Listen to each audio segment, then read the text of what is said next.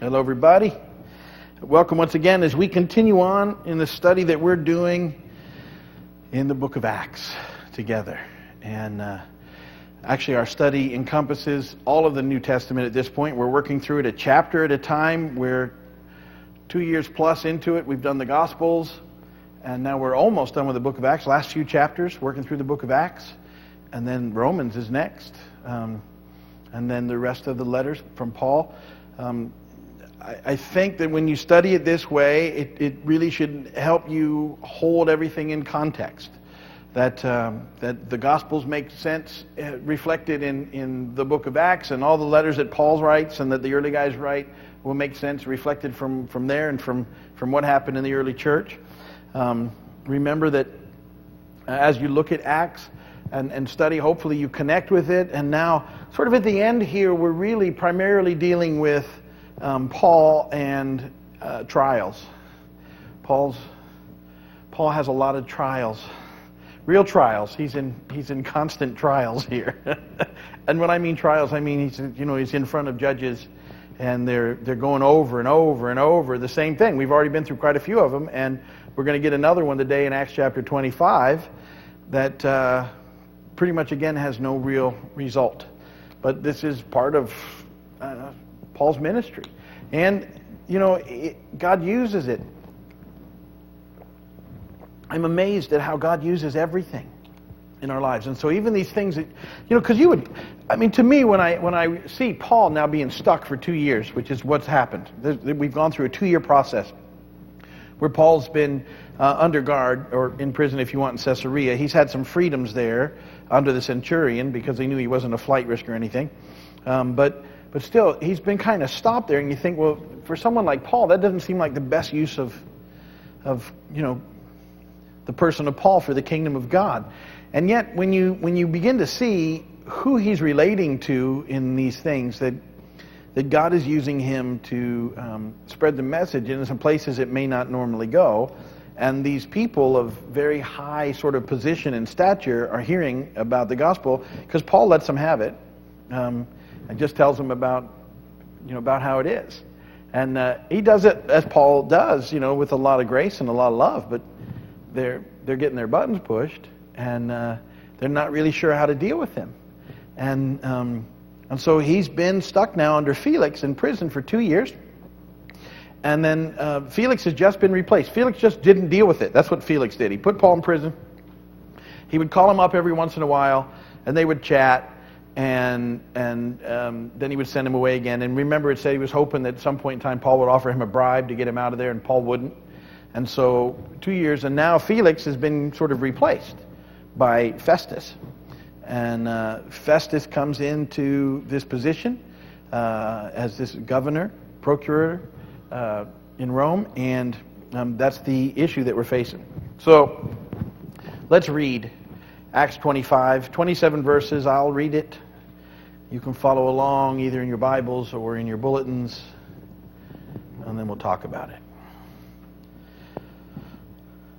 3 days after arriving in the province, Festus went up from Caesarea to Jerusalem, where the chief priests and Jewish leaders appeared before him and presented the charges against Paul. They urgently requested Festus, as a favor to them, to have Paul transferred to Jerusalem, for they were preparing an ambush to kill him along the way. Festus answered, "Paul is being held at Caesarea, and I myself am going there soon. Let some of your leaders come with me and press charges against the man there, if he has done anything wrong." After spending 8 or 10 days with them, he went down to Caesarea, and the next day he convened the court and ordered that Paul be brought before him. When Paul appeared, the Jews who had come down from Jerusalem stood around him, bringing many serious accusations against him, which they could not prove. Then Paul made his defense. "I have done nothing wrong against the law of the Jews, or against the temple, or against Caesar." Festus, wishing to do the Jews a favor, said to Paul, "Are you willing to go to Jerusalem and stand trial before me there on these charges?" And Paul answered, "I am now standing before Caesar's court, where I ought to be tried. I have not done any wrong to the Jews, as you yourself know very well. If, however, I am guilty of doing anything deserving death, I do not refuse to die. But if the charges brought against me by these Jews are not true, no one has the right to hand me over to them. I appeal to Caesar." After Festus had conferred with his council, he declared, "You have appealed to Caesar you will go." A few days later, King Agrippa and Bernice arrived at Caesarea to pay their respects to Festus. Since they were spending many days there, Festus discussed Paul's case with the king. He said, "There's a man here whom Felix left me as a prisoner. When I went to Jerusalem, the chief priests and elders of the Jews brought charges against him and asked that he be condemned. I told them that it is not the Roman custom to hand over any man before he has faced his accusers." Pardon me.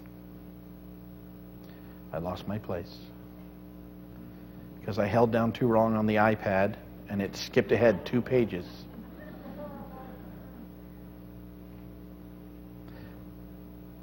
Here we go. See, technology is a wonderful thing.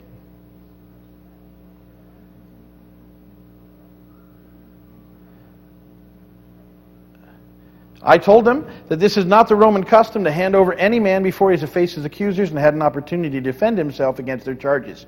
When they came here with me, I did not delay the case, but convened the court the next day and ordered the man to be brought in. When his accusers got up to speak, they did not charge him with any of the crimes I had expected. Instead, they had some points of dispute with him about their own religion and about a dead man named Jesus who Paul claimed was alive. I really like that verse. We'll talk about that in a little bit. Because that's funny, don't you think? That strikes me as very funny. They were just talking about some dead guy named Jesus who Paul says isn't dead. Amen. I was at a loss how to investigate such matters, so I asked if he'd be willing to go to Jerusalem and stand trial there on these charges. When Paul made his appeal to be held over for the emperor's decision, I ordered him held until I could send him to Caesar. Then Agrippa said to Festus, "I would like to hear this man myself." He replied, "Tomorrow you will hear him." The next day, Agrippa and Bernice came with great pomp and entered the audience room with the high-ranking officers and the leading men of the city. At the command of Festus, Paul was brought in. Festus said, "King Agrippa, and all who are present with us, you see this man. The whole Jewish community has petitioned me about him in Jerusalem and here in Caesarea, shouting that he ought not to live any longer. I found he had done nothing deserving of death. But because he made his appeal to the emperor, I decided to send him to Rome. But I have nothing definite to write his majesty about him. Therefore I have brought him before all of you, and especially before you, King Agrippa, so that as a result of this investigation I may have something to write. For I think it is unreasonable to send on a prisoner without specifying the charges against him." Well, good. I'm glad that he finds that unreasonable, don't you? And blessed be the word of the Lord. Okay, so you sort of get the story. Let's dig into it. And to me, again, it's fascinating, these events that have been happening to Paul, all of these trials that he's been facing. And so, first verse there in Acts 25, Festus basically arrives on the scene to take over for Felix. And to give him credit, he does seem to take this job pretty seriously, because one of the first things that he does is knowing that Jerusalem is part of the thing that he's overseeing, he goes up there to go find out what's going on with them. I'm sure he's heard that it's a volatile area, and he wants to establish some relationships in order to keep things at peace. Remember, that's the main sort of goal of the Romans as an occupying force, is they want to keep the peace. They want things settled. They don't want any local disturbances, because they just want to be able to gather their tax money and make things go smoothly. All right? I could go down all sorts of little rabbit trails, and I'm not gonna. So he takes it pretty seriously, and he goes down there for 3 days, within 3 days, and he hangs out with them for a couple of weeks.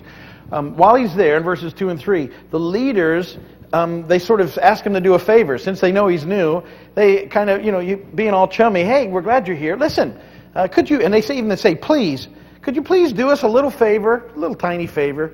You're holding a guy named Paul, and we would really like to get him back up here. We have some things that we're not quite finished with. Could you just send him to us?" And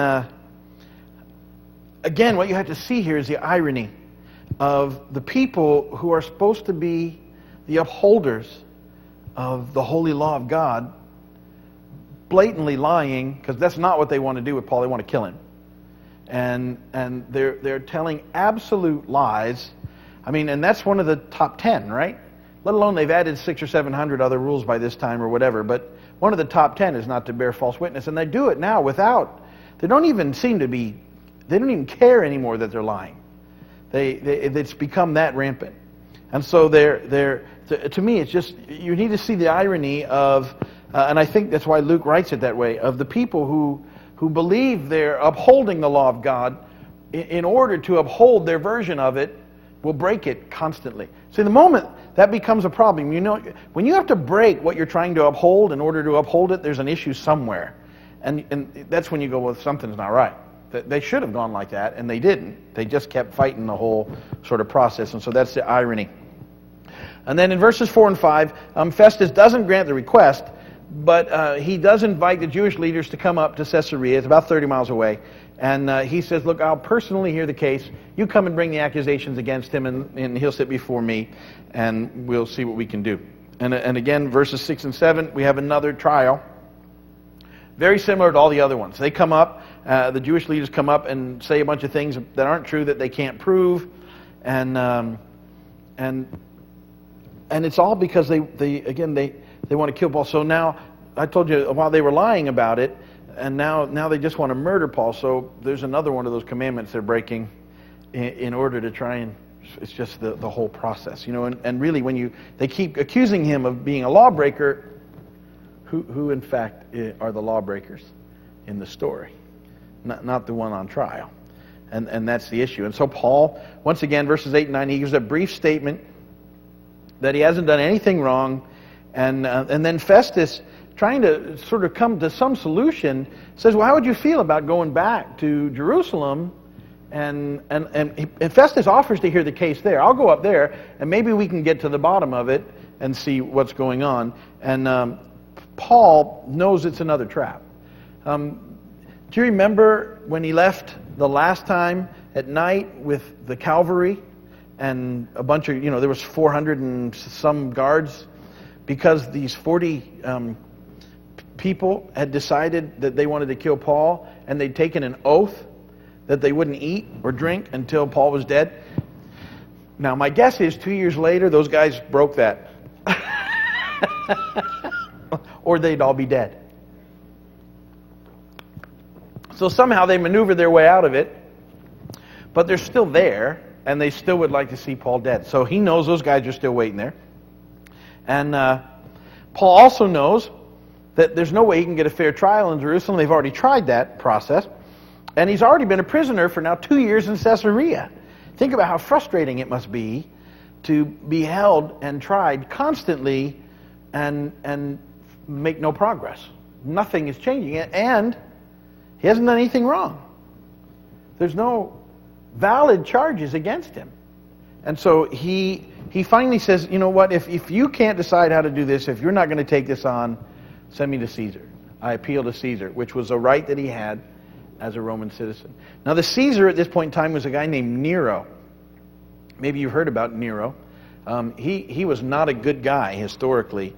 But apparently he got worse towards the end of his life. In the beginning of his reign, which had been fairly near the beginning, he was considered a pretty just sort of individual.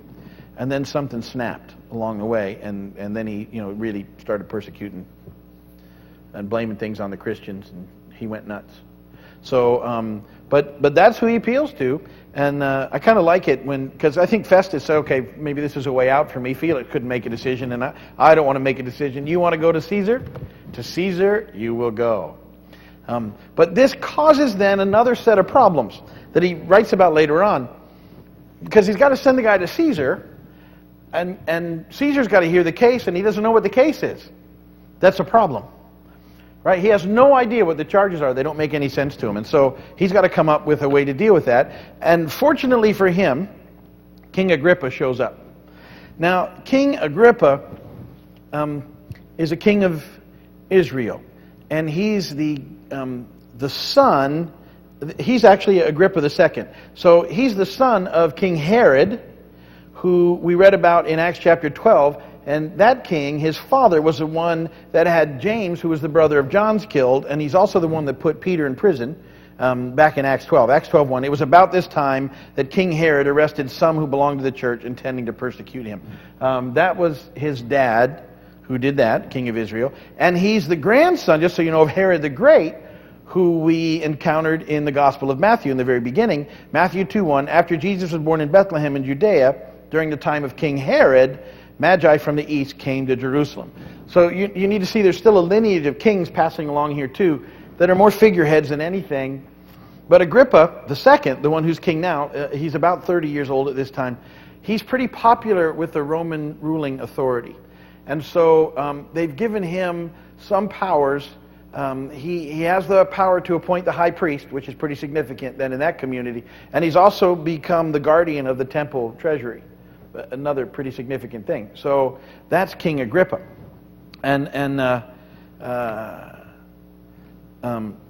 So he also would have been well acquainted with the Jewish religion. And then Bernice, and this is a little disturbing, is his sister and his girlfriend.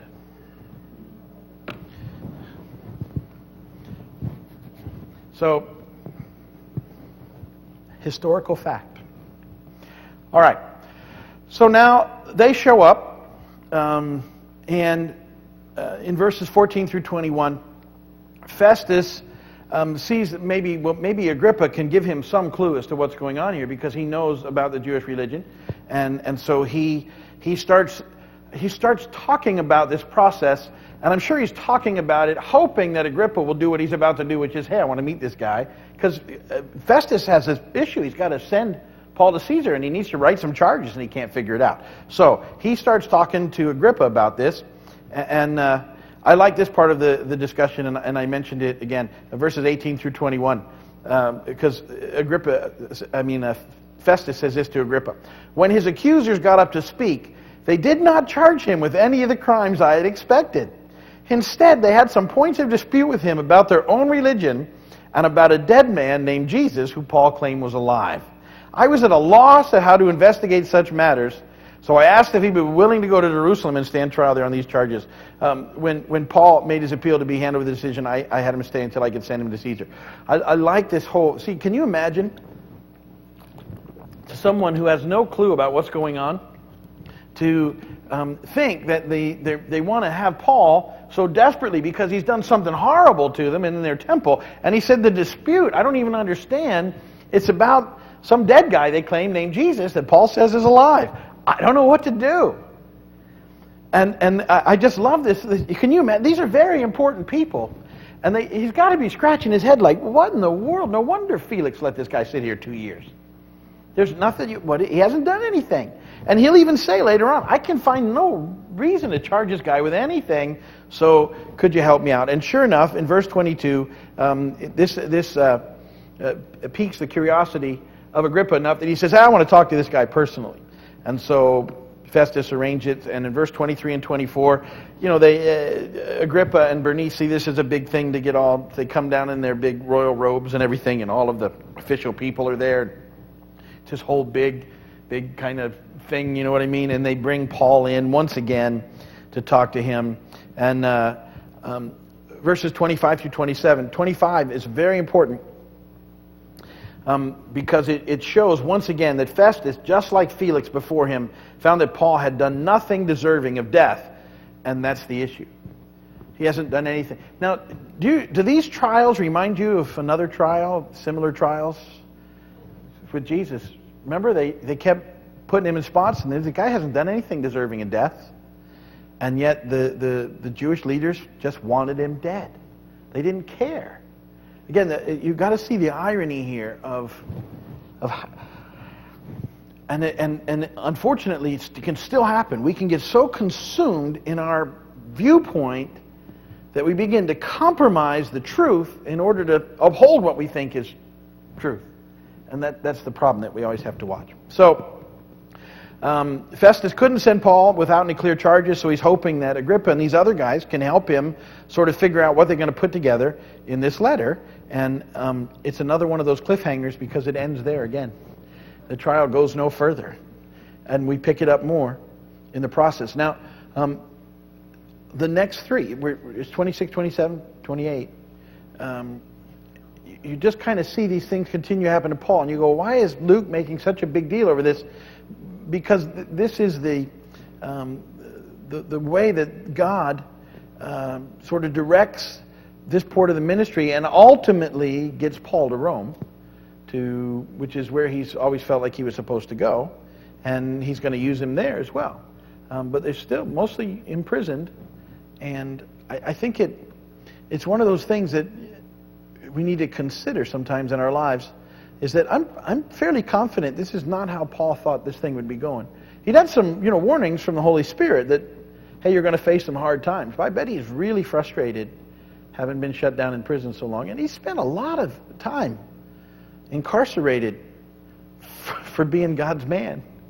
And it's how he kind of keeps going here for a while. You're going to see it continue on and on in what he's dealing with. And so, I look at these things and I think about how, being part of God's story, which we are, that there's a lot of components to it, and that it doesn't always go exactly how we want. But I love the fact that God can use every situation and use every part of our lives for good, if we'll let Him. And that we need to see that as we continue on. Because I think, we can get so busy and we get off track and we think, God can't use me or do any of these things. And He absolutely can. If you're just willing to allow God to move in whatever situation you're in, He'll use it. And it's part of the message, I think, that Luke is trying to convey to us in these chapters, that God can move through every situation, and He does, even in something as drastic as what Paul is going through, which is very difficult in the process. And so, when you're really going through it, just remember, hang in there and trust in the Lord, and He'll see you through it. He's going to see Paul through too, although, it's not a real cushy next season of time for Paul. He's going to go through some difficulties, and you'll see it as it sort of plays out. It's difficult all the way. So, but God's going to use him in mighty ways, and I'm sure that's all the biggest part of it. And Paul knows that. Paul, when we start looking at the letters that he writes during these times to the people that he visits, he says amazing things. He writes. When we look at the letter to the Philippians, and he writes while he's incarcerated in a very bad situation, and he writes the whole letter about joy. Isn't that amazing? That he spends that whole letter of Philippians while he's incarcerated writing about joy, and how he finds joy in the midst of a difficult thing. He teaches us a lot, and so knowing what he's going through will help explain the letters better as we read them in the weeks to come. Well, that's enough. Short chapter, short time tonight. We'll let you go home early. And I don't think anyone will complain. That way you can get up nice and early and go out after lobsters again. Yeah. How many of you went and got lobsters today? Anyone? Good for you. Yeah, okay. Good job. All right. And I'm glad everybody's back safe. Okay, you can shut down the video upstairs. If you're watching by video, thank you.